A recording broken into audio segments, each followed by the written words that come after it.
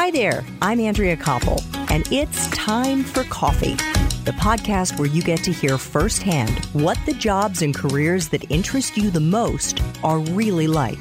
Hey there, Java Junkies. Welcome to another K-Cup mini episode of Time for Coffee. By the way, K-Cups come in 3 sizes, single, double, and triple shots, or roughly 1 minute, 5 minutes, or 10 minutes in length. So if you don't have time to throw back an entire caffeinated career conversation, these K-Cup mini episodes of T4C can give you a quick caffeinated fix, whether you're on the go or you only have a few minutes to binge. So grab your mug and take a chug, because it's time for a caffeinated career triple shot K-Cup with my guest, David Rosenstein. What are some of the most common mistakes, David, that students make when job searching? Oh, that's such a good question. The first one was a mistake that I made when I was starting. And that is, when you start informational interviews, it's a lot.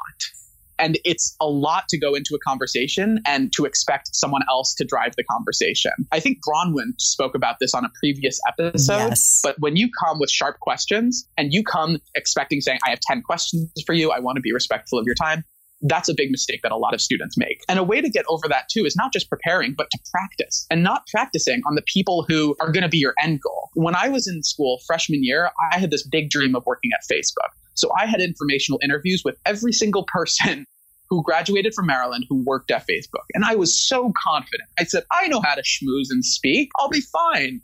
And you can imagine how I burned every single one of those bridges because my questions weren't sharp. I didn't know how to research. So my advice to everyone here, practice on upperclassmen, the people who don't actually matter that much yet, and people who they're just students like you. You can have a conversation with them. And if you can master that, you can master the format, that could take you to any conversation. I would say poor informational interviewing skills, and then also relying too heavily on actually applying.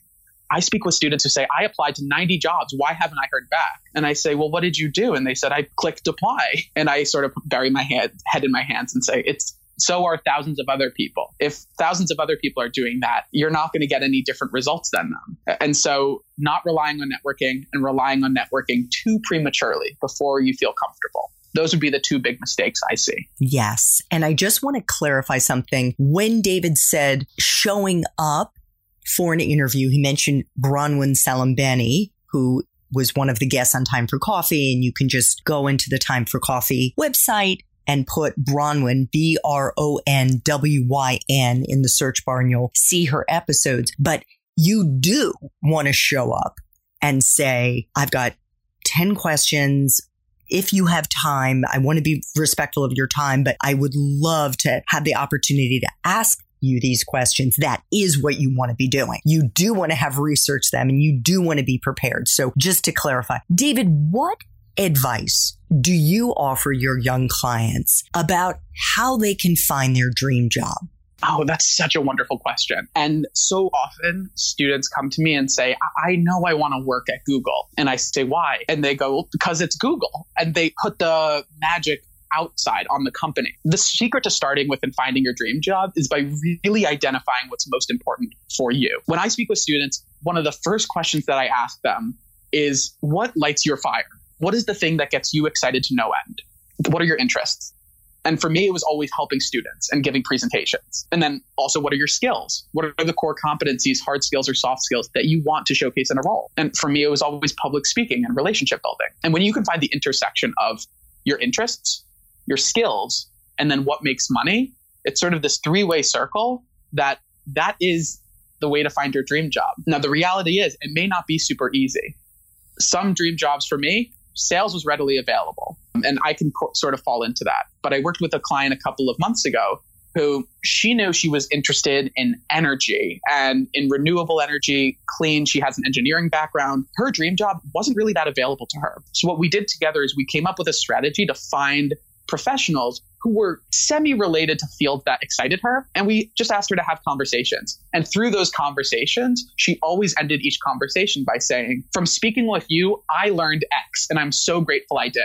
I'm also interested in learning about Y, which I know you're probably not the best person to speak with. So who would you recommend I connect with? And that introduction was so respectful and opened up the network exponentially, because now she was speaking with the network of the person she was talking to.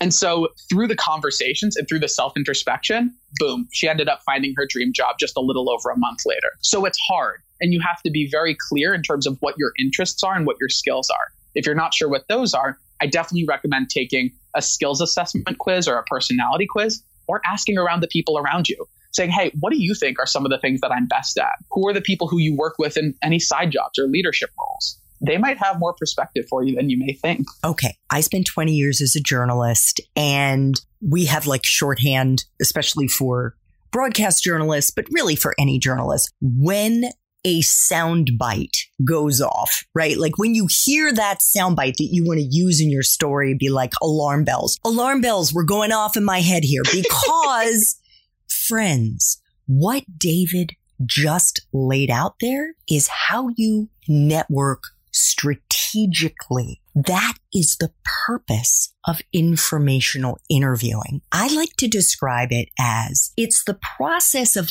it's the Goldilocks experience, and frankly, that is what internships are for. It's sampling bowls of porridge to find the one that's the right temperature. So you go through these experiences, you talk with them, and you learn. And through the process of learning and connecting in an authentic way with the person on the other line, whether it's a picture, a Zoom, or whether it's a phone, you are building your network in a meaningful, strategic way.